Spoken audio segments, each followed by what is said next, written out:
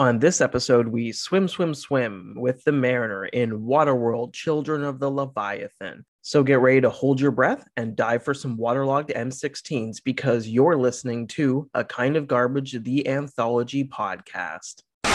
Hey, it's a kind of...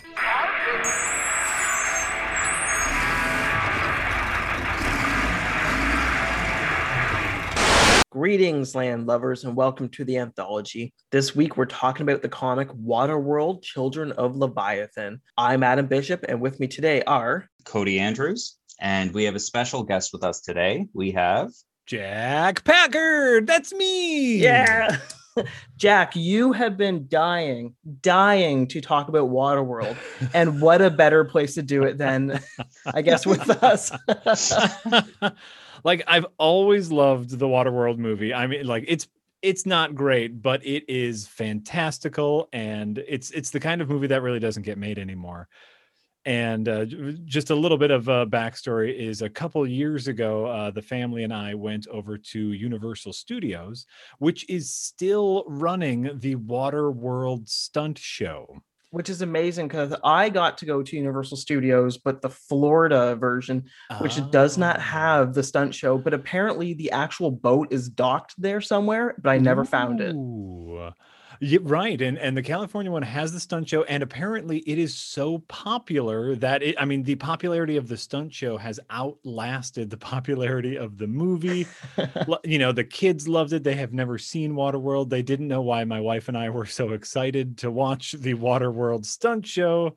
And then later for my birthday, my wife, who is wonderful and amazing, got me the 4-part series, Waterworld, Children of the Leviathan. And, you know, it's an amazing comic. Oh, just about the stunt show. I think it's so interesting that these live theatrical shows used to be like kind of popular. Like you used to be able to go see those like Wild West shootouts. Yes. And then I don't know if you've ever seen it's a great video, but you know, the Macy's Thanksgiving parade, there was a float that was like a live action Marvel superhero event, and it's amazing. If you just type in Macy's Marvel float, so as the where is that, in Chicago or New York? New York. Yeah, when the float goes down whatever street in New York, as the people commentating on the parade announce it, all of a sudden, like Captain America kicks a door open and runs out and starts running around. And he's fighting and they're in like the cheapest costumes. Oh, yeah. But the best part about it is, I guess, because at the time Marvel had the publishing rights to RoboCop comics. At the very end, it's like Captain America, Spider-Man, and Wolverine. And then just RoboCop shows up and starts helping them. I am Googling this right now. It's incredible, but whenever I see that, I always think of things like that don't exist anymore. And anytime they try to bring one back, it fails. But for whatever reason, the Waterworld one just works. I don't know if it's because it's such a like high production values. It's like a legitimately good show. It's, you know, it's stunts, it's explosions, it's like people riding jet skis. It is a really neat thing to watch. It's probably more just like a profit loss thing where, you know, they have like it's a big show. It takes up a lot of space and they can fit a lot of people in there, but you know, you're stuck in one place for 45 minutes. And so you're not going to the next attraction and you're not buying the overpriced churro or whatever. Yeah. Well, I know that like back on Marvel, I think for a year, Marvel tried doing like a live action stage event. And it went under pretty quick, but it had like pyrotechnics and it had like they would lower like a jet from the stadium ceiling. Like it was this big event and I don't think it recouped its money. And then it also reminds me of, do you remember when they tried to make a Spider-Man Broadway play? Turn Off the Dark, of course. Turn Off the Dark with and they spent a fortune on it. Like the soundtrack was done by U2 and just I guess people went to it and they're just like, what am I like? I can't get into this. What am I watch Right. it. It never got out of previews. Like they never figured out how to make it work. They lost a ton of money. A beautiful story. Yeah, well, I know it struggled a lot with that, and if I'm remembering correctly, I believe one of the performers like broke their back. Like one of the Yes. Spider-Man stunt doubles got really hurt, and they're like, "This is a bad idea." You know why? It's because it was a bad idea. Yeah. With the stunt show, my girlfriend and I were actually planning on going like to go see it last year. And I was sitting on the couch watching the YouTube like recording of someone doing it. And I go to her, it's like, Danny, can you get like a glass of water and just splash it with me once in a while? I want to feel like I'm there. It's a really exciting thing. It's, you know, it's cheesy and it's schmaltzy but it's people, you know, jumping off of high things and riding around jet skis and fake gunfire and swinging on ropes like pirates. It's a super good time. I hope it lasts forever. Well, I know Adam had explained it to me, and I'm like, there's no way this just sounds like pretty lame. Mm-hmm. And he showed me the video of when the pontoon plane like crash lands in front of the people, and I was sold. I'm like, that's the greatest thing I've ever seen.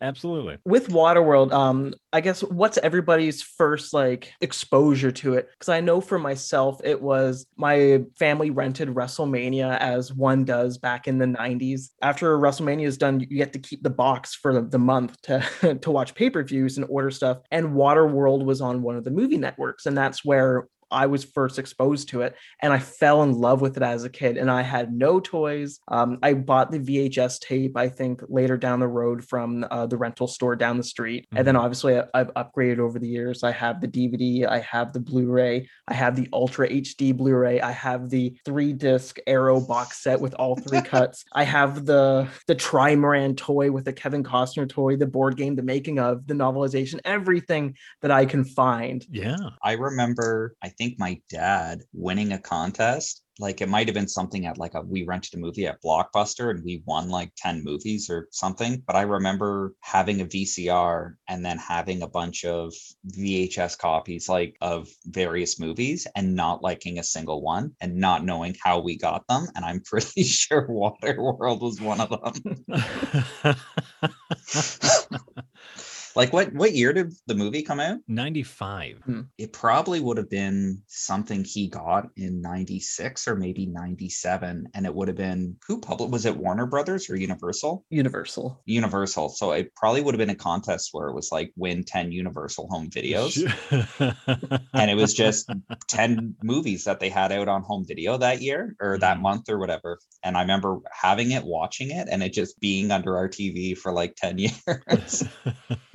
Yeah, no, and you know, for me, I saw it in the theater. I'm a huge sucker for sci-fi, and you know, I'm a teenager at this point. You know, because I'm an old man currently, and so I saw this in the theater. I loved every minute of it. I know it did not get the best critical reaction, and so I wasn't as confident in my love about it at first. You know, people would ask about Waterworld, and you just go, "Oh yeah, Waterworld." People say it sucks, but it's so great. It's just so great.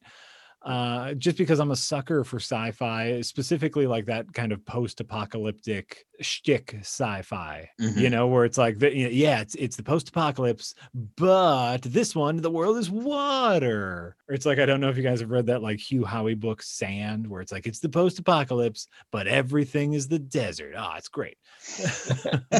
Or that other Hugh Howey book, not Silo, Wool, where it's like, it's the post-apocalypse, but everyone's in a tube. All right. Oh my God. Whenever I tell people about Waterworld, they're like, oh, it's like Mad Max, but on water. And I've never seen any of the Mad Max movies. So I'm just like, I guess. Blasphemy. I'm the worst movie watcher ever. Yeah, Jack, watching or talking about any movie with Adam is incredible because he almost purposely goes out of his way to to not watch anything that's been critically reviewed well. Sure. No, that's fair. I think like if you're going to compare Waterworld to Mad Max, it's probably most related to like, maybe Beyond Thunderdome. Even actually probably Fury Road has more in line with Waterworld, where it's just a little bit bigger. The earlier Mad Max movies, Mad Max and Road Warrior are a little smaller scale, whereas Waterworld is a grand sci-fi adventure. They go to different areas, they have a whole mythos. It's beautiful. I think one of the interesting things about Waterworld is when you're filming a movie, like obviously you have to pick out your location. Mm-hmm. One of the hardest areas to ever shoot on is water. Like if you read like any production notes on almost any movie, like that takes place almost primarily on the water. Like Jaws or Titanic, like 2 weeks into production, they're just like, why did we do this? Everything's wet, and I don't like it. Works. Yeah, nothing works. Everything's wet. Yeah, everything breaks. It's and I'm trying to remember. I think it was you had told me this, Adam, and I remember it was also in that movie, the Leonardo DiCaprio movie, The Beach. Like a tropical storm just destroyed the entire set. Oh no! Yeah, I have no idea what that movie is. I didn't know. It wasn't me. No, I didn't know if it was Waterworld as well, but I know in that movie, The Island, like there was some sort of, I don't know, tropical depression or whatever you would call it. Mm-hmm. Is that the Jessica Alba movie? No, I don't even remember. That's The Beach. That's The Beach. That's The Beach, not to be confused with The Island, not to be confused with The Island of Dr. Moreau. Oh, there's so many. There's so many movies that made the mistake of shooting on water. But you had spoken earlier about like not having the confidence to be a fan openly about this, which I think is very interesting, because the series artist Kevin Kobasic also does not seem to be openly a fan of Waterworld, which was kind of the gem for me throughout this is a 4-issue series through Valiant. Yeah, well, this is through Valiant's like little brother that it publishes all of its licensed material, Acclaim. Yes, yeah. Acclaim, that's right. Which is, I believe, owned by the old Acclaim video game company. Oh, really? Yeah, they're same company. As far as I'm aware, don't quote me. So throughout the 4 issues, we kind of have letters to the editor, but we also have it's like Kevin Kobasic's notes, which to me, that was the greatest part, was just him basically struggling with the art in this book, and then just being like, you know what, to hell with Waterworld, to hell with Kevin Costner. I hate drawing. I hate drawing all that. Well, I do know, like, I did a little bit of research into this, and there were significant rights issues with the Mariner character in these comic books, where Kevin Costner was basically had his lawyers on standby. So if the Mariner in the comic books looked too much like Kevin Costner, he would have brought down the Fury. And so making the and you can tell, like, all the cover for, like, okay, let's get into the comics here. Yep. The art is bad. It is ugly. It is that, like, everything wrong with 90s comic art. It is everything. It has way too much shading, too many lines. It is dirty and ugly. And somehow, even though, like, he's the Mariner, he's a man of the sea, in every single issue, he finds a machine gun or some sort of large, big gun, because that was the big deal in the 90s. How big can we make this harpoon? Yes. Can we make the harpoon look like a gun, please? And pouches everywhere. It's ugly art in general. Yeah, the art is, I think it is very much a product of its time, which is Acclaim's artists. In this case, it's Kevin Kobasic doing pencils and Barbara Kahlberg inking over them. It's very much them being like, okay, Image Comics is the hot thing right now. How do we kind of like ape that style? Yeah, how do we spawnify Waterworld? Yeah, which you can't really blame them. Like it doesn't look, like you said, it doesn't look great. And there's a few, I picked up a bunch of kind of perspective issues throughout it where like the submariners or the mariner is like lunging forward at Not somebody. the submariner, that's someone else's. That's someone else. That's someone else who lives under the water. He'll be lunging forward, and then just to show the perspective, he just draws one of his legs as like a little tiny leg. I picked up on that a lot. The other art aspect that I absolutely loved about this were the painted covers. Oh yeah. Where the first issue has one of the most phallic background things I've ever seen, where the mariner is riding a whale, but the whale is shaped like a torpedo. And then as if somebody gave the cover artist notes being like, that's a little too phallic, he goes, I know what'll make it unphallic. I'll put a nice curve in it. It's like a gentle curve just at the tip, and he added like a little mushroom top to it. It has all the perfect bends. Yes, while the mariner is in the foreground, also holding a phallic gun. Yes, it's just dicks everywhere. And then issue 4's cover. Oh, 4 is great. Issue 4, the cover of it, he's like swimming towards the reader. Oh wait, that's number 3. That's number 3. Issue 3, you can literally see like the eraser marks around his face, where it's like, whoop, didn't get that lined up, because it's still not lined up. Oh yeah, no, and like the weird way that his muscles work in issue number 3. I everyone needs to like Google image search issue 3 of Waterworld.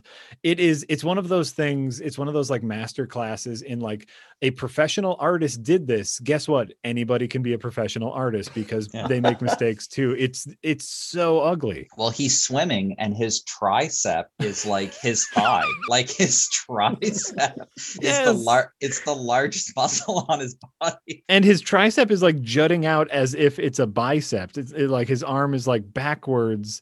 And then like what's your like that side muscle called, like where your armpit attaches to your rib cage? Whatever that muscle is seems to have broken free of his body. Sorry, I think that's called your lat, but yeah, okay. It's like it's non-existent. Cover 3 is the most Kevin Costner-y face you get, where you look at it and I'm like, that looks like Kevin Costner. Like they're gonna come after him, but I guess they probably looked at it and it's like, no, you can't tell who that is because it is bad. I can only imagine that Jack, if you want to know Adam's movie knowledge, Adam will not get this joke. I imagine that Kevin Costner called a claim and said, if this guy looks anything like me, you'll be dancing with my lawyers. Hey-o! I get it. He used to dance with wolves. Oh, Adam got it. Okay. Yeah. One of my favorite things from the first issue is that we actually get more lore to the world of Waterworld, where it shows the ice death from above. So there's ice comets coming down, destroying the world, adding to the water of Waterworld before the polar ice caps melted. Oh, neat. Because I know everything I've ever read, every like scientist says, no, if the polar ice caps melted, the entire world would not be flooded. But then this comic goes, hold my beer, ice balls rain down from the heavens and fill Earth with more water. Boom. Suck it, scientists. That's something that I kind of remember. It's been a while since I've seen the movie. And that's something I do remember, is the scene where everyone believes there's land. And then he shows the actress's name who plays like the love interest. He takes her underwater and just shows her that like he's literally just bringing up mud and that there is no soil. Like it's just trick. Yeah. I really love that shot of like him going down and it's like all the submerged cities. So I was excited to see that this book wasn't just Mad Max on the ocean. It was like, let's actually go explore some of the fun elements that the movie kind of brushed aside. That being said, I'll agree with you. I think actually the story of Waterworld, Children of the Leviathan, is a very good story. It's a really fun kind of offshoot of the Waterworld mythos. That being said, it is 100% Mad Max on water. Like even to the point that, you know, like their giant, overweight, godlike or, you know, self-aggrandizing villain has his own themed minions, that is 100% Mad Max. He's Immortan Joe. Well, it's funny that you bring up Immortan Joe, because Immortan Joe uses aerosol cans to like get his followers high to believe they're going to like the afterlife. Yes. In this book, Leviathan uses jellyfish and pufferfish to get his followers high to believe they're going to the afterlife. So yes, it's like, which is great. Like, I love the enemy, like the Leviathan as like this gargantuan, like overweight symbol of opulence and greed is beautiful. Like a really awesome villain, you know, very what am I thinking of? Like Mojo Jojo from oh man, yes, from Marvel Comics, or not Mojo Jojo. Mojo. Just Mojo. Yeah. Mojo Jojo is from Powerpuff Girls. But just Mojo from Marvel Comics. And so like it's a great villain, and like they have a great shtick where yes, they are a religious cult. I love the fact that they introduce survivors that have been living underneath the water. That is so neat. I think it's a really cool concept, kind of showing and they try to get into a little bit of like a class struggle system with it. But I think it's really neat to show that, yeah, there's people on the surface that are just sailing around looking for land. And then you've got people underwater who believe there is no surface anymore. And then you have the mariner, who's just a man with no home swimming around. the eternal outsider. My question about Leviathan is, when he was born, did his parents wrap barbed wire around him so he could grow like around the barbed wire like a tree would grow around a fence? Because he's laying in his bathtub and he has barbed wire like throughout his body, like weaving in and out of his skin. Was that barbed wire, or was that supposed? It looks like barbed wire to me. Because it took me a few illustrations to pick up that he had jellyfish on his body. Yeah. And then also, I didn't know if there was something else on him where I didn't know what it was. And I think it was supposed to show that he was wet, that he was getting out of like, he was getting out of the jellyfish bathtub, and he's like, now I'm wet. I'm with Adam. I believe it showed that he just had kind of barbed wire intermingled with his skin. It was kind of revealed in the 4th issue, I want to say, that when he was fighting with Mariner, that the Mariner made an offhanded comment about how they bleed the same color blood. Yes. And so I think it is insinuated that they are both kind of genetic mutations. Which I like, because the Mariner is, I guess, part fish is his kind of gimmick with the webbed toes and the gill. Yeah. Leviathan is some sort of crab man. Right, or puffer fish, or he's something. He's got something going on, but like, yeah, in issue 4, he's in full out war mode with the people from the underground city, or the underwater city, sorry, that's one of my favorite panels, is when they come back up to the surface to finish their fight. He's yelling at his followers to push him out of the hatch of a submarine. Oh my God, yeah. Which is so good. Yes. We have to note, when he first goes to get inside the submarine, he can't squeeze through, and he uses the blood of one of his followers as lubricant to slide in it, where I'm like, oh no. And that's the thing, like there's a ton of really fun and interesting writing within these comics. Like I said, the art, we've just discussed like how we're all looking at the same image and interpreting it in different ways, which gives you an idea of how bad the art is.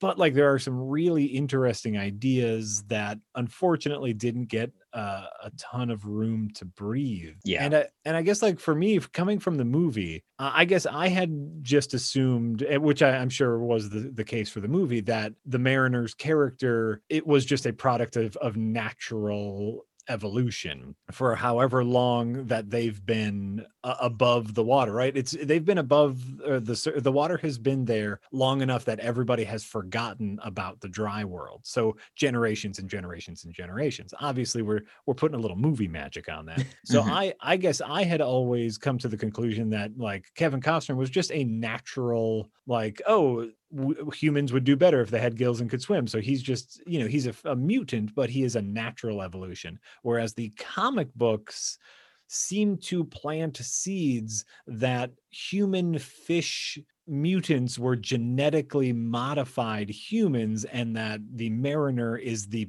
byproduct of experimentations. Which I don't like that at all. I want the evolution of humans. I don't want he was a test tube baby.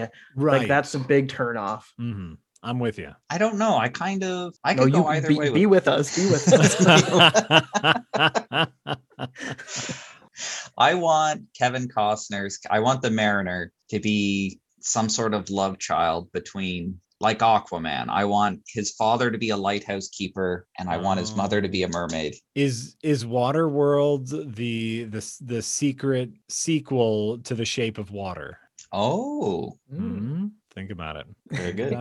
Think about it. Another thing that I kind of had in the back of my mind while reading through this, and I think I was too young to pick up on this, it actually reminded me of, I think it was a joke someone had made on Twitter. Do you think that one of the reasons why Waterworld as a movie failed is that Kevin Costner cannot be a sci-fi actor? Ooh. And kind of what made me think about it was, Jack, I know Adam hasn't seen it. Jack, are you familiar with the movie Terms of Endearment? Yes. You know how Jack Nicholson's character is an astronaut? Yes. Or he's in the Air Force. Oh, okay. Yeah. It's just referenced. Like they're in no part. I think he's in the Air Force training to be an astronaut or something. Okay. But there's no like element of showing him doing anything. He's just a character, and that's what happens to be his profession. Mm-hmm. Could you imagine the madness? Like there's just some actors you cannot see. Like, could you imagine, what was that movie? Gravity. Okay. With Sandra Bullock and George Clooney. Could you imagine, instead of George Clooney, like it was Al Pacino in space?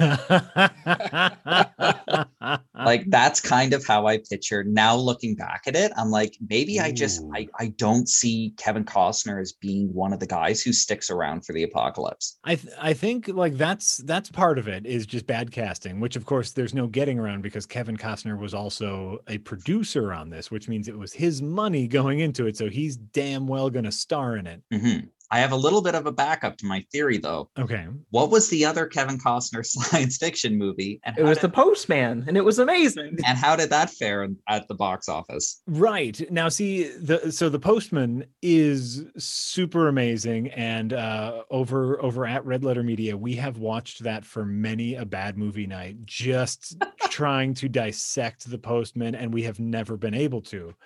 But it is a glorious feat of movie making. Now, but his character makes a lot of sense in The Postman, because, you know, for anyone who hasn't seen The Postman, block off 4 hours and bring some coffee, because gee bus. In The Postman, he starts out, he's a grifter, you know, he like just finds this outfit and kind of pretends to be the postman, which makes a lot of sense. That's good casting for Kevin Costner.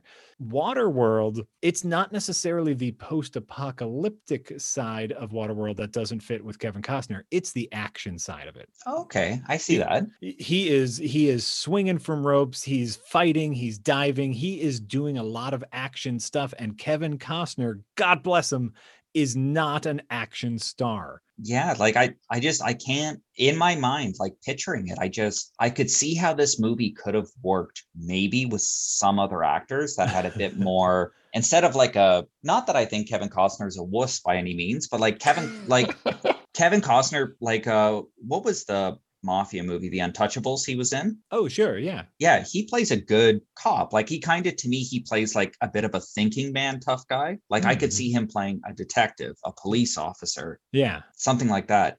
And still getting like physical and handsy with the ne'er-do-wells. Yeah. But I don't see him as like, you know, a biker or a guy like a Vietnam War vet coming back home. Like I don't picture him as kind of like the, you know, the really on edge loner character. I think if this movie was made 10 years later in 2005 and you recast Hugh Jackman in the role of the Mariner, you would have had an even better movie, because I feel like on the set of X-Men, Bryan Singer could have said to him, like, no, be like the Mariner from Waterworld, because he's a fucking dick in this movie, just like Wolverine is a dick in that first movie. They're the same character, just one's not as fun as the other.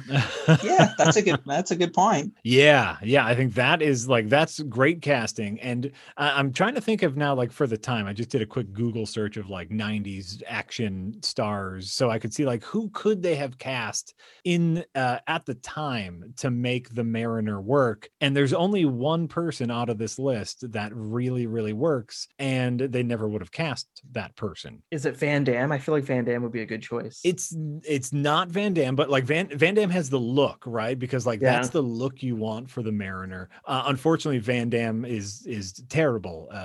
He's just a terrible actor. Could you imagine the shipping cost alone just to get Van Damme's cocaine out to set? Somewhat like the plastic bins to make sure it doesn't get wet. So like you have your like your Kurt Russell, you have your I'm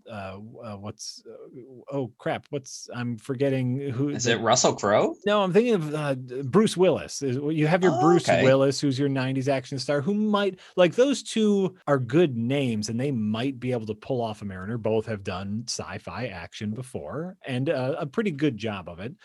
But hear me out here, okay? Here's dream casting for the Mariner if I am in charge of it. Sigourney Weaver. Oh, yeah, it would have worked. She has like the gravitas to like be that loner character, but also the action chops where you absolutely believe it if she is riding around, jumping around and punching dudes. And you could get that awkward scene of her pumping out like baby fishmen out of herself. What, is that like an Aliens reference? No, because she's a lady, so she could have babies and she could have. Oh, okay, so she'd be laying eggs and ask someone to fertilize them. Yeah. Oh my god. Yeah, that would be super gross. And no, that's not making it in the movie. That's super gross. Just get it. Stepping away from the eggs. Thank you. Sigourney Weaver, I think some people kind of have that kind of toughness look to them. Yeah. And I think like she kind of does have a bit of an imposing lone wolf quality that I think, kind of makes it a bit more like I could see her in a role like this over Kevin Costner. There's other actors too that probably could have done it, but I don't see Kevin Costner as like. No, Kevin Costner is like the ordinary schmo who's maybe a bit in over his head. Like I said, I think he works in The Postman, but this is a guy who's like, he's the old baseball guy in Bull Durham. He's the laid back Midwesterner who's doing his own thing. Like he kind of makes sense in Dances with Wolves, just because of the time period and he's a schmo. But no, you cannot make him an action star. And that was the biggest mistake. I think whatever actor you cast has to have the look of someone who's willing to drink their own urine. Yeah. And Kevin Costner, I'm just saying it right now. Take it as may he be too stubborn or not.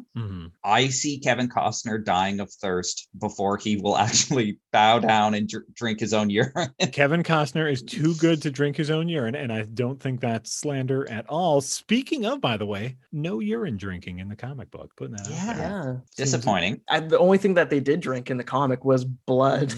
Yeah, Leviathan's like, have the blood, my children. Yeah, interesting. So we need to talk about the Mariner has like weapon stashes, dozens of them, where he keeps waterlogged M16s.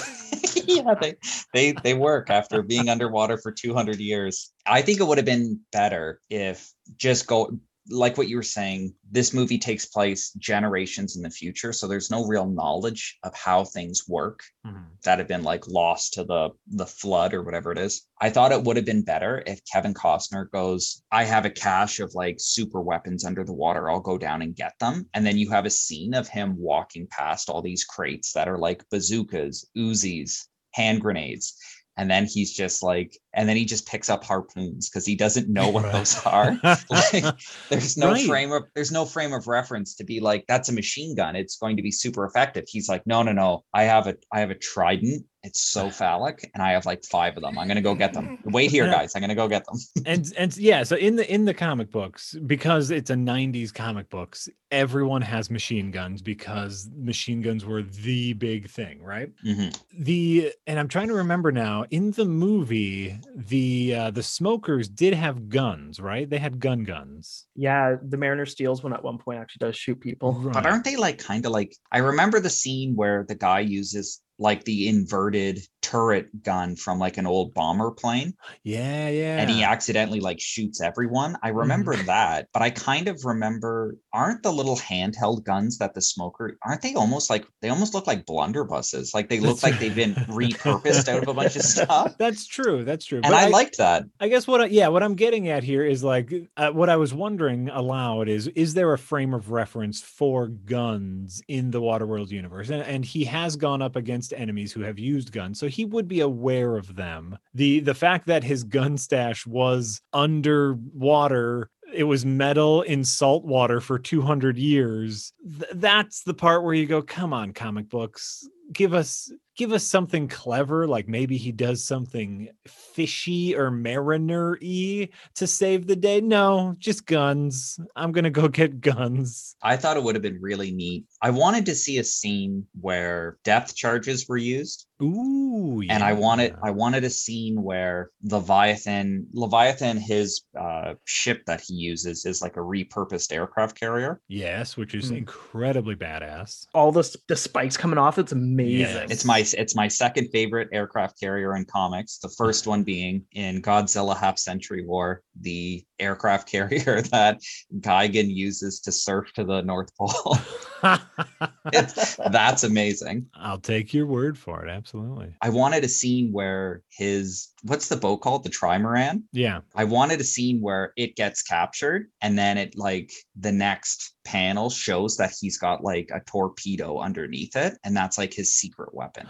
Ooh. Like I kind of wanted something that had a bit more nautical tomfoolery with like depth charges and torpedoes. Like there's harpoons, but they're a little out. Like if Waterworld takes place in a future where the future world has been flooded with water, how many tridents are lying around? Well, we have to assume that, like all culture is now fishing culture, right? And so like a trident is a fishing tool. Like you use that to spearfish, basically. Okay, I get that, yeah. And so yeah, no, I think there's a ton of tridents around because everyone uses them as fishing utensils. I think though your call for nautical themed action is like at the core of one of the problems with this comic book, which is they're underwater, sure, but they didn't have the imagination to think of like, okay, we're underwater. We know we want guns because guns is what sells. Let's try to think of an underwater gun, maybe, right? Yeah. With all the bad guys using like pufferfish. Yes. And then ninja starfish. And we got to pause on that one for a second. Yeah. Because you said something really important. Ninja starfish were used in the comic book, and it really hurt the Mariner, and they took it very seriously, even though it's very silly. Yes, it's right in his arm. I'm like, no, they didn't. It's like, why doesn't he have more aquatic weapons on him? Right? Oh my God. I am happy that he upgraded his boat and he has the balloon on it, which made me laugh really hard because there's an editor's note where they mention like, oh, he upgraded his boat, little star, and it says, see Waterworld, the movie. Yeah. And I'm like, holy shit. like someone read the comic before the movie. They're like, stop. I need to put this down. There's a fucking movie. Yeah. It's just some kid. It's like some Mormon kid who's not allowed to go to the movies. Yes. It's like, this is amazing. They made a talkie out of this? Oh, I gotta sneak out one of these days and go see a talkie at a Waterworld. So the final battle when hang on 1 sec. Okay, go ahead. Sorry, just before we get to the final battle, my favorite, I actually thought it was a really good sequence, was when he jumps down the elevator shaft then cuts the cable, and then when the two guards stick their head down, the elevator cuts their heads off as it passes. And then when he lands on the ground, immediately after he lands, two heads land. I'm like, that's a well-planned page. Like that was a good action beat. I like that. Yeah. There were a few instances where I'm like, wow, this is not kid friendly. And I'm happy about that. Like the decapitations and then people just being stabbed like over and over again. Or Leviathan's constant calls to bring him his women back. Yeah, we could have gone like 3 seconds without rape. Like that would have been great. And there is none in the comics, but it is like implied and at one point implicitly called upon when they kidnap the doctor lady. Yeah. And so it's like, yeah, come on, we get it. He's the bad guy. We don't need. When I got to that part, I was just like, no, why? Yeah. Why? We don't need this. This is a kid's comic. It's like, bring my woman. I'm going to give her an heir. What this comic needed in issue 3 needed to close underwater, about to flood the underwater city, and the Mariner harpoons Leviathan's crab arm to like the wall as the city's about to flood, thinking, I've got him. Like I pinned him in a sinking city and it's toast. And then Leviathan needed to rip off his own arm and then Crab walk away to safety, going, not this time. Right. Or like, grow a new one, like starfish powers, or even like just be stuck underwater and be like, see, I can breathe underwater too. What a twist. It needed when Leviathan dies, Mariner needed to say, you're in hot water now. Oh, I'm gone. I'm done. This is malarkey. I love Leviathan's crustacean armor. Is that the right right word? Yeah, where he's naked, but then he just has like crab armor covering him. And he has the big crab arm. And I'm like, where did you find a crab? And all of his minions, they're all covered in crab armor as well, which I thought they were crab people. I'm like, this is fucking sweet. But no, they're just humans wearing like pieces of different animals that they've killed over time, which is absolutely fine. I like how his right-hand man, who was named Jonah, wink, wink. I really liked how Jonah's helmet was just a giant crayfish head, which, as far as the animal kingdom goes, the crayfish has to have, it's the stupidest head on any animal.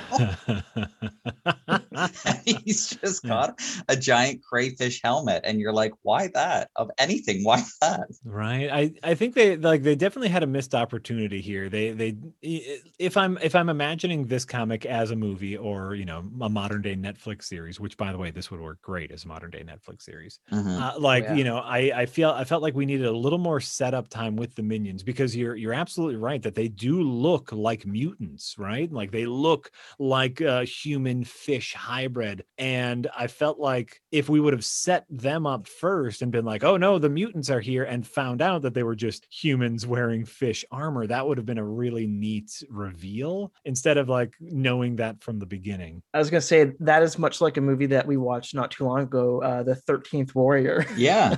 Ooh, yes. Of course. Antonio Banderas. Yes. I watch a lot of movies. Yeah, and 13th Warrior, you're under the assumption for, I think, the first half of the movie that they're fighting like a demonic spirit. Right. And then you just realize like, no, it's just like a barbarian tribe that's kind of how they look. And it's like, oh, okay. Right. No, and like, but that's neat. That could have been a really neat reveal.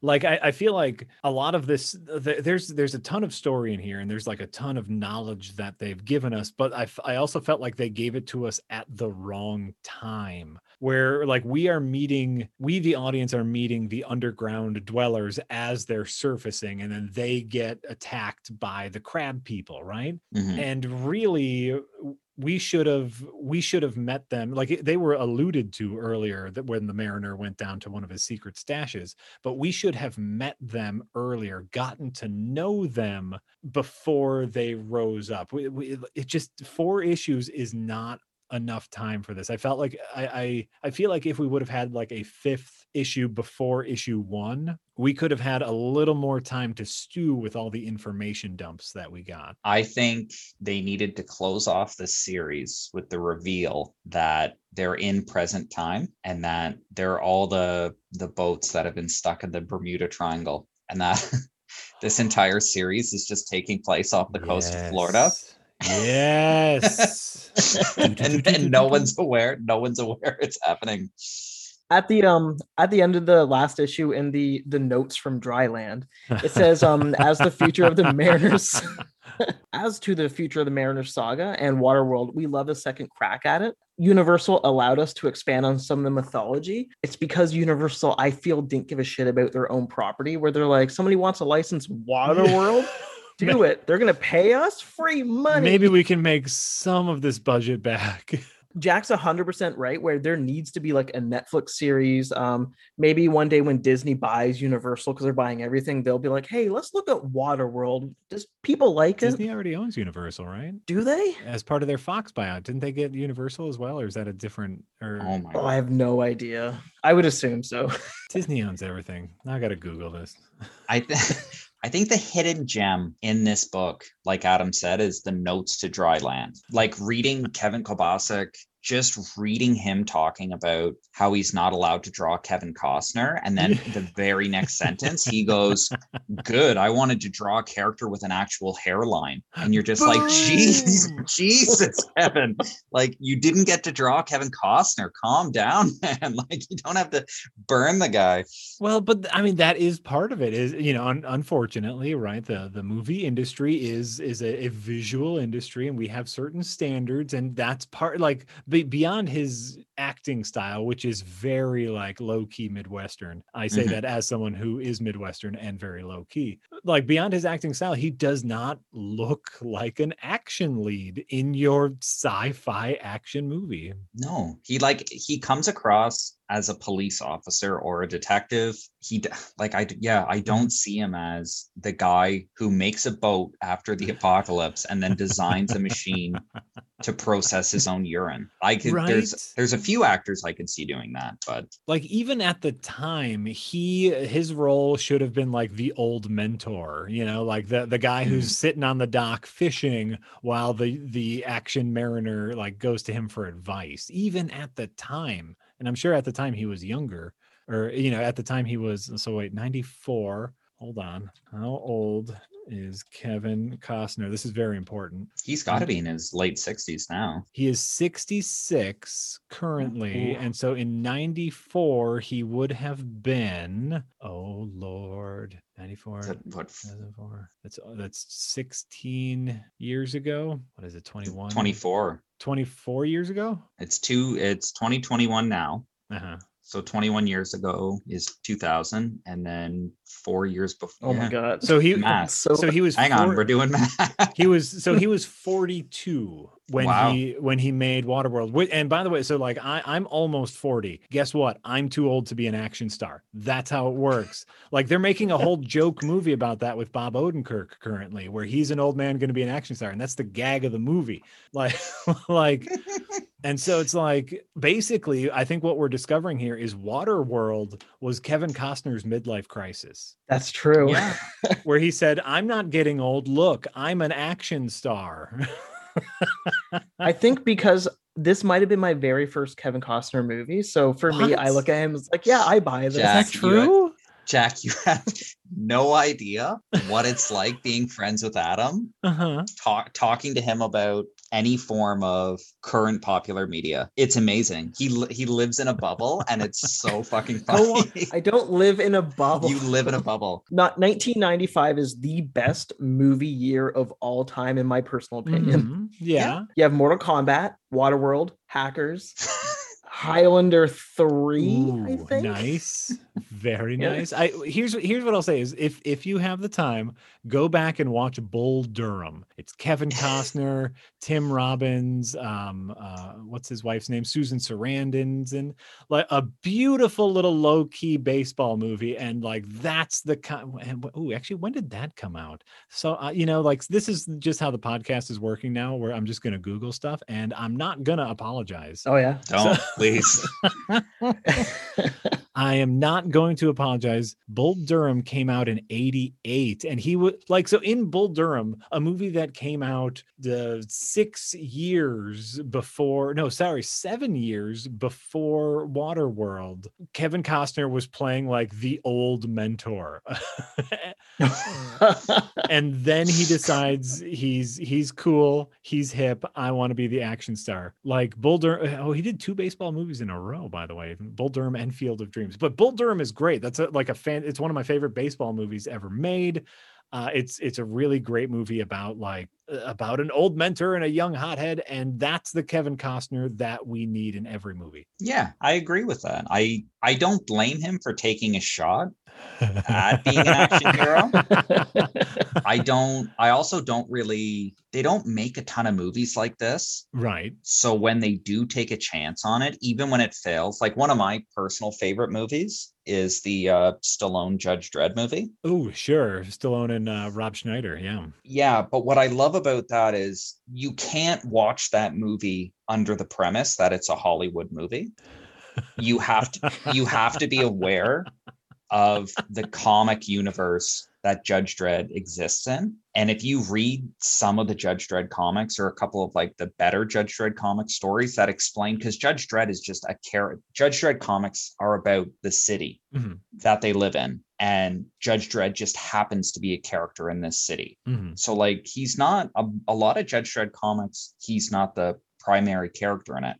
But that movie gets that city, how ridiculous that city is so well, because it's a 70s version of what British satirical comic book artists and writers thought America would be in the future. Right. And that comic or that movie gets so much of that right that it's very interesting to see, even though it does get muddled and very Hollywooded towards the end. But I find like Waterworld is very similar, where it's like, this is a wild movie. Like this is a science fiction movie, and it is a bit of a chase movie with like the Road Warrior homages, we'll call them in it.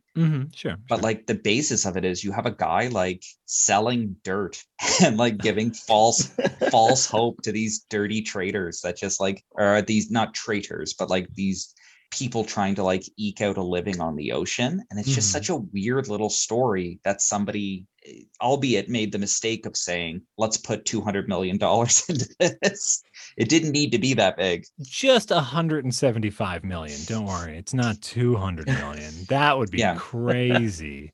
No, and I can be with you. And like, that's the thing where like Waterworld exists and we should be so happy that it exists. The fact that we get a 4-run comic issue expanding on the universe. And you know what? It's not the worst thing in the world. It's like an interesting take on that universe. The fact that they built a universe in Waterworld, right? Like that's so neat. They swung big. To use a baseball metaphor, the fact that it has a long-running stunt show, I think, like, it speaks to the legs that Waterworld has, even as an ironically good movie. If you want to go that far, I think it's legitimately good, but I also watch bad movies in my free time. So like, I think I'm a little skewed judgment wise. For anyone who's never watched Waterworld, 1, what is wrong with you? Yeah. 2, you need to watch the European cut, the Ulysses cut, which is only 178 minutes, and I highly recommend it. This is another thing I love, Jack, is because Adam has this insane physical media collection of Waterworld. Like he's bought, because Waterworld was ultimately a failure for whatever studio released it. Universal, sorry, I keep forgetting. It was ultimately considered a failure. But as Zack Snyder is showing us right now, you cannot fail in Hollywood. You just need a bit more time and a bit more money. So kind of before Justice League had a, him come back and be like, no, just let me it's like the studios saying pencils down, and Zack Snyder's just like, oh, just let me finish the sentence. You have, and Adam can tell you about this, you have Waterworld, where the difference between its VHS release and its Laserdisc release and its home DVD release and its remastered release, it's been re-edited and it's had content taken out to try to tidy it up. And it's had deleted scenes put back in to try to like explore the world a bit more. Like for 15 years after Waterworld came out, they were still tinkering with it, being like, we can't admit that this was a failure. There's one screw loose that's keeping this entire operation from making us all millionaires. Right. And unfortunately the screw loose was Kevin Costner. There's just no cutting around him. No, and I have that like special Blu-ray with all the 3 cuts on it. And I love it. And the one that came with the special, like the book. I don't know if you have that version as well. Yep, the hard box. Yeah. It's a beautiful thing. It's a beautiful thing to have in your collection, especially if you are, a fan like we all are. And it's like it makes you a little bit sad because the only thing we get nowadays that's like big and sci-fi already has a legacy attached to it. That's the only big swings that they're making nowadays. And so we need another Waterworld. We need another original big sci-fi dookie fest and swing big. Absolutely. Now, Jack. Yeah. I hope you're sitting down. I'm ready. What if I told you? No. They did it again. Who did what again? Someone swung for the fences with a stupid science fiction idea that is not based in a pre-existing movie, whatever you would call it. Have you heard of Mortal Engines? I have heard of Mortal Engines. Mortal Engines is about the city of London. Wasn't that based on something, though? I think it was based on a young adult book series. Yeah, so then that doesn't count. That's an IP. That's an adaptation. That doesn't count. Waterworld was not an adaptation. You're right. They crammed it all into one movie, and just watching that movie just reminded me of Waterworld, because it was like, how did no one say no to this? Like someone wrote on a cocktail napkin, City of London, and then they underlined it and then drew army tank tracks. Yep. But what if on wheels? And then they slid that cocktail napkin to just a coked up producer. And he went, yeah. No, the last big original sci-fi thing we got was Avatar. Was James Cameron's Avatar. And I guess you're right. And that's all we get besides adaptations. There's been a few original sci-fi things on the streaming services, which has been nice. I'm thinking of like Netflix's German time travel show Dark, which is a wonderful original sci-fi show, which is great. Even one my favorite sci-fi show at the time, The Expanse, is of course based off of the Leviathan Wakes series of books. So that's all we get now is adaptations. And that's all it will ever be. No new ideas. We're not allowed.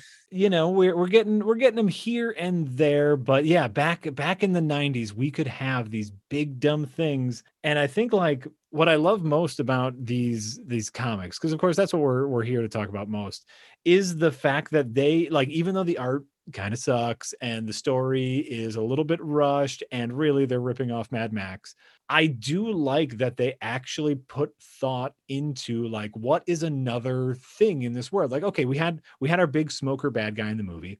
What if there's an even bigger bad guy? He's a cult dude. Okay, perfect. That's great. What if there are people living underground and they don't know that people are on the surface? Like, that's neat ideas, and that's really organically builds out the world and makes you a little more invested in the world. And so like that gets me really excited. I would read more Waterworld comics if they were produced. Like, I would watch that series if it was produced.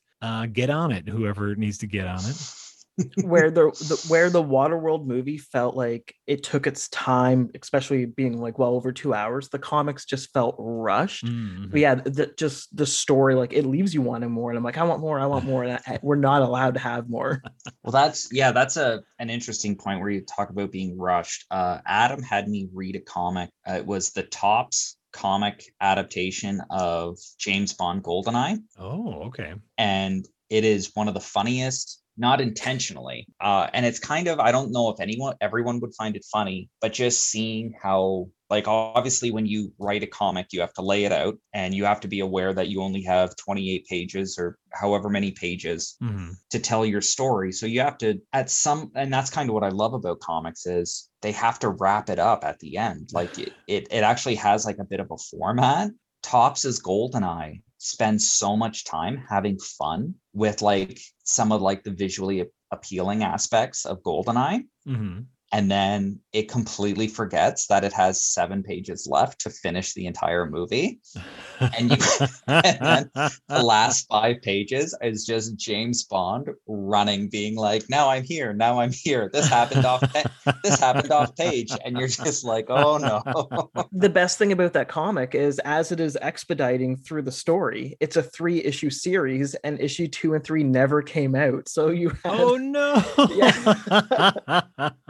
But you have, like, do you remember at the beginning of GoldenEye, when I believe he's in like Monte Carlo or Monaco or something, and he's playing in the casino, and there's that scene of him driving a sports car, and he ends up kind of having a bit of a road race with the Famke Jensen character. Oh, sure. The art team on that book makes that entire sequence like a 3-page sequence. And they have so much fun with it, and it looks really nice. But then you realize, like, that was 45 seconds in the movie. Like, that was 1% of the movie. Right. Of its total runtime. You just allocated 15% of the comic book's entire runtime towards that sequence. Like, the pacing is so far off, it's incredible. Right. So, Jack, what we do at the tail end of the episode is we have a running top 10 list where we keep track of everything that we've watched or read. Stuff gets bumped off the list. Stuff doesn't make it onto the list. I pick a comic or movie, TV show. Cody gets mad at me, does not put it on his list because I wasted his time. For myself, this is my new number 2. I absolutely love this comic, this series. This is right under Terror Assaulter and right above Hard Boiled. Not to be confused with the John Woo movie. This is the Jeff Darrow comic. For me, this is going to be my new number 9. So I'm going to put this right underneath the Auteur and right above the Wrestle Club zine. Jack, you get to do the honors. Where do you put this on your list? For us, this is your number 1 because this is the only thing you've done. But for yourself in general as well, you get to tell us where, like, of all the comic books that you've read, how would you rank this one? Oh, I mean, it's down there. It's of all the comic books I've read. No, it's crap. It'd probably be like in the 30s, I guess. Trying to think more realistically. It is interesting. It is unique, but if it wasn't tied to a movie that I love and is kind of controversial that I love it, I don't know if I would give these comics a second thought. So I'm gonna rank this actually right below the Batman versus Predator miniseries. Oh, so like right there. This really seems like, this is. I could definitely see this being like, if you're a fan of something like that, you would get a kick out of this. Yes, yeah. If you really dug the 4 or 5 issue run of Batman v Predator, then Waterworld: Children of Leviathan is right up your alley. I love the glowing endorsement. That's it. And it's fun. It's fun. Yeah, I added onto my pun. I was thinking about it. So he kicks Leviathan into the whale fin's mouth and goes, "You're in hot water now." And then when he lands and looks at the doctor, he goes, "Butter him than me." Butter him what? Instead of better him than me, butter. Oh. I don't know. Bad. Yeah, maybe just it needed more puns. All right, so you can find us at akindofgarbage.com. You can also email at us at akindofgarbage@gmail.com. We are on Twitter, Instagram, both at akindofgarbage, as well as Facebook at akindofgarbagepod. Check out patreon.com/akindofgarbage, where every other week we have a bonus movie episode where we pick something probably even worse than we've done on the free podcast and that we hated even more. Finally, you can find myself on Twitter at Presto Adam and on the Hey Kids Comics radio show Friday nights at 8 p.m. Eastern Standard Time on Trent Radio 92.7 CFFF FM. Cody, where can people find you? You can follow me on Twitter at asyncedword. And Jack, where can people follow you for updates? Oh no, I'm refusing after that pun, Cody. I am no longer affiliate. I'm gonna wait for an apology, written apology from you for that. Butter him than me. Like, I was kind of with you with the hot water thing, but butter him than me. Just nope, I'm out. How about this for issue 5? the remaining forces of Leviathan come to the Mariner saying, we need your help, because obviously that's how you do a sequel, is you have the villain become the accomplice to like the protagonist. Like, I know we don't always see eye to eye, but I need your help on this one, Mariner. And they go, there's a death cult in the deeps that's taking out everyone, and then it's called like the Church of Red Lobster. All right, I'm gonna have to mute Cody. I'm sorry. I have no like.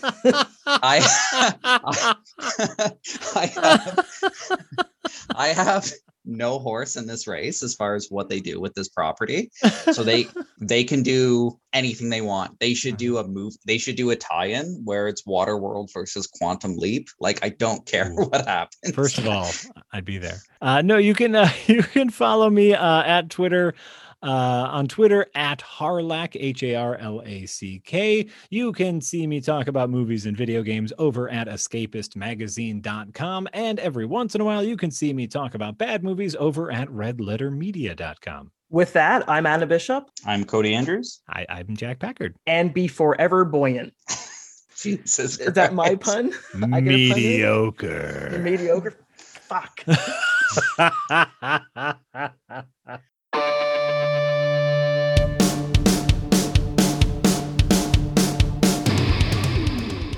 Yeah, so we're still in the middle of a pandemic.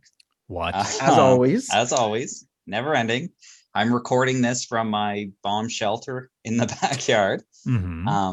So we're up in Southern Ontario in Canada, and we've been hearing our provincial government kind of outline some guidelines for what's going to be happening in the next couple of weeks as far as opening like stores back up and everything.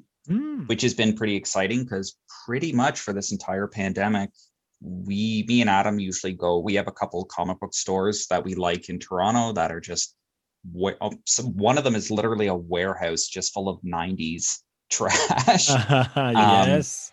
And we love going up there. We love talking to the guys up there. We love finding comics to talk about on the podcast. So we're pretty excited to see, maybe soon we'll actually be able to get out there and talk to some of our friends and go shopping for trash comics again. Adam, you? I know a few episodes ago I was talking about how my girlfriend and I were watching the Joe Schmo show. Yeah. And we finished the Joe Schmo show too. Jack, do you know what the Joe Schmo show is? I don't. So the Joe Schmo show was on Spike TV almost 20 years ago now. Okay. And it was where they set up like a Bachelor, or I guess the first one was like a Big Brother almost, but everyone was an actor except for one person. And then the second season was a Bachelor, but so they had a guy and a girl, and they had two real people, and everyone else on the show were actors as well. And that's what we watched. And basically they're just messing with this person. And then that person, they don't have a meltdown at the end, but they're like, what's happening? Who's real? Nothing's real. And they just they lose their mind. Sure. Because the whole way they're thinking like, this is very odd, but this is a TV show, so this is what it's like. When in reality, like, no, they're making you not trust anybody for the rest of your life. And it's hilarious to watch. How about yourself? Pandemic wise, Wisconsin, actually, the state where I am from, we are moving up the list of like percentage of population vaccinated, which is very, very exciting. Like everyone here in the States, we had a really shaky rollout of the vaccines, and we're doing a really good job, and numbers are going down. Cases, deaths are trending down, which is really, really exciting. I know, like for me, right when the you might notice here on my Zoom call that it says CSZ Milwaukee, which stands for Comedy Sports Milwaukee, because I do improv comedy here in Milwaukee. And so, like, right before the pandemic hit, I had become a professional improviser. I'd gone through all the training, all the classes, and they had called me up to the big leagues. And in Milwaukee, Comedy Sports as an improv theater is a bit of a big deal. And so I was putting in all of my time, like working, like before you get stage time, they make you like seat people and clean up like drinks, and like they ask you to put in all the work. And so I was just starting to get stage time and like music voice time And right when that happened, the pandemic hit. Oh, that sucks. And as someone who is a big fan of live theater in general, specifically like live comedy, that sort of thing, going to live theater had become like a weekly thing. I'd go watch other shows, I'd go participate in all of these things. And that is going to be one of the last things that gets reopened. And, so far we've done a pretty good job weathering it. We've been doing Zoom shows and Zoom practices, but that's the thing that I am looking forward to the most, is just like being around other funny people and like riffing in real life, not waiting for that Zoom microsecond of delay. I know in town that we had a Yuck Yucks comedy bar, but I was too young and I think it's closed now. So I've never experienced live stand-up in person. Now, as someone who's doing performing, Jack, what kind of vibes are you getting as far as when things do start to open up? Do you think people are kind of I don't want to say desperate, but do you think people are so content starved that it's going to be a big rush out to theaters and stuff again? Or do you think it's going to be like kind of a slow, cautious, tepid reopening? Well, from what I've been hearing from people who are significantly smarter than me, which is most people, and I'm okay with that, is that it is going to be a slow return. Not only are people cautious, as they should be, but also people are comfortable. That's a weird thing that we've found during this pandemic, is people are really comfortable at home. And a ton of people who went to work from home during the pandemic are going to choose to stay working from home because they enjoy it so much, and they can. Yeah. Something that personally I kind of thought this was going to be like a huge shakeup for live entertainment and for movie theaters and concerts and comedy and theater. But I had just read this week that I think it's Carnival, whoever one of the bigger cruise lines is, they're saying they've made some deal now where I think they're going to screen for COVID before getting on the ship. And then they'll screen for COVID after. And it's some promotion, and it's called, I love the name of the promotion, it's called Return to Cruising.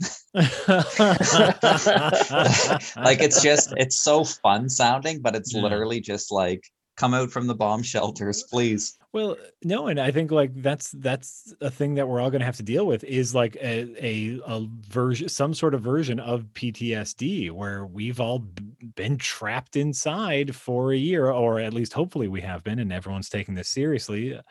And yeah, getting people back out is going to be tricky, convincing them that it's safe and just convincing them to leave the couch, because their couch is very comfortable. I know back in August last year, stuff kind of like relaxed around us up in Canada.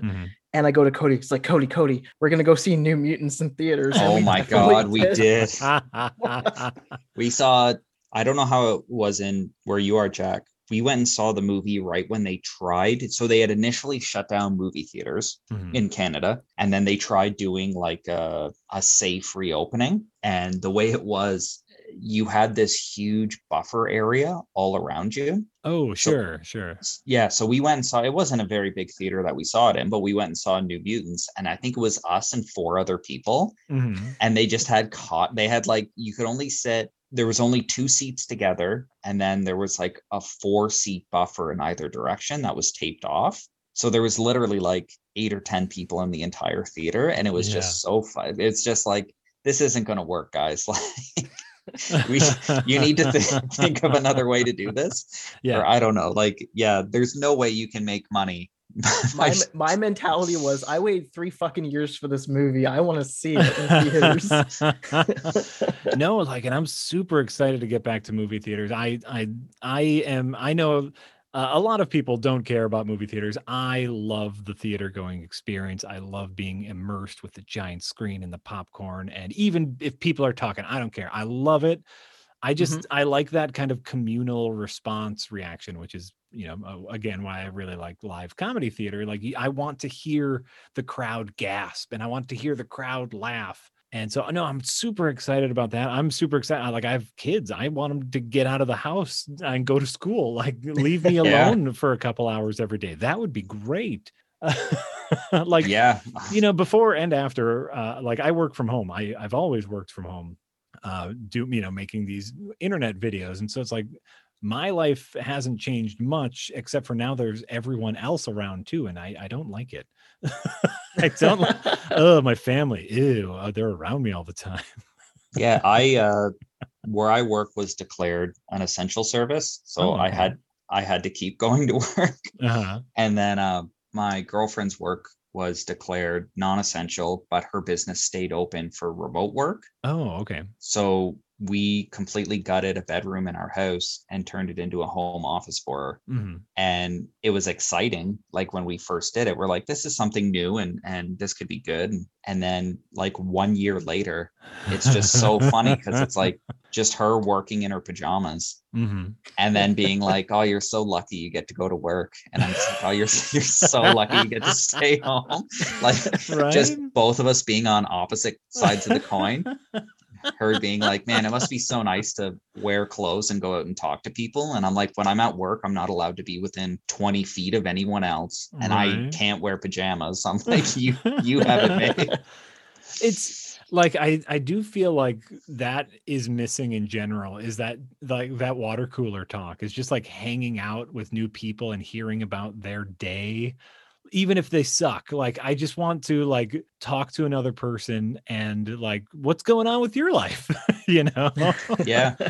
So we do all we can. Like I have a regular Dungeons and Dragon night with some people, and we do that via Zoom now. And like we tried to do like board game nights digitally via Zoom with some friends, and that doesn't super work.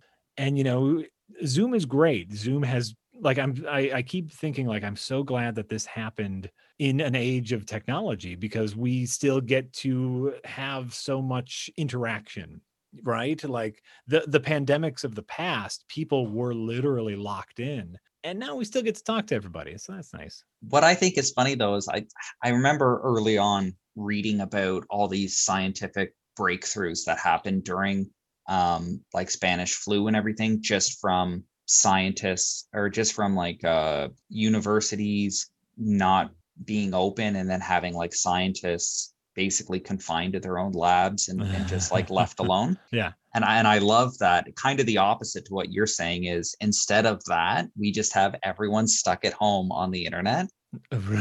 So then when a meme happens, it's just a global shared experience. Right. So like, I think right now, the one everyone's talking about is the girl who put Gorilla Glue in her hair. Yep. Yeah. And like the saga of everyone being like, and now for an update on that girl who put Gorilla Glue, because like, it's kind of like the common denominator amongst all of us right now is just stupid memes online. Well, no, and it's the really interesting thing about that, but like thinking on like stupid memes and how we're all like on the internet all the time, is how fast now fandom is moving. Like there were things that happened at the end of the of last year, fandom wise, movie wise, right? Like I'm thinking of like the ending of the ending of season 2 of The Mandalorian. I'm thinking about Wonder Woman 84. If those two things happened any other year, we would still be talking about them and dissecting them. But the internet has moved on. Like we are on the internet so much. We have gotten our fill of that already. And we're on to girl who glued her hair. Like,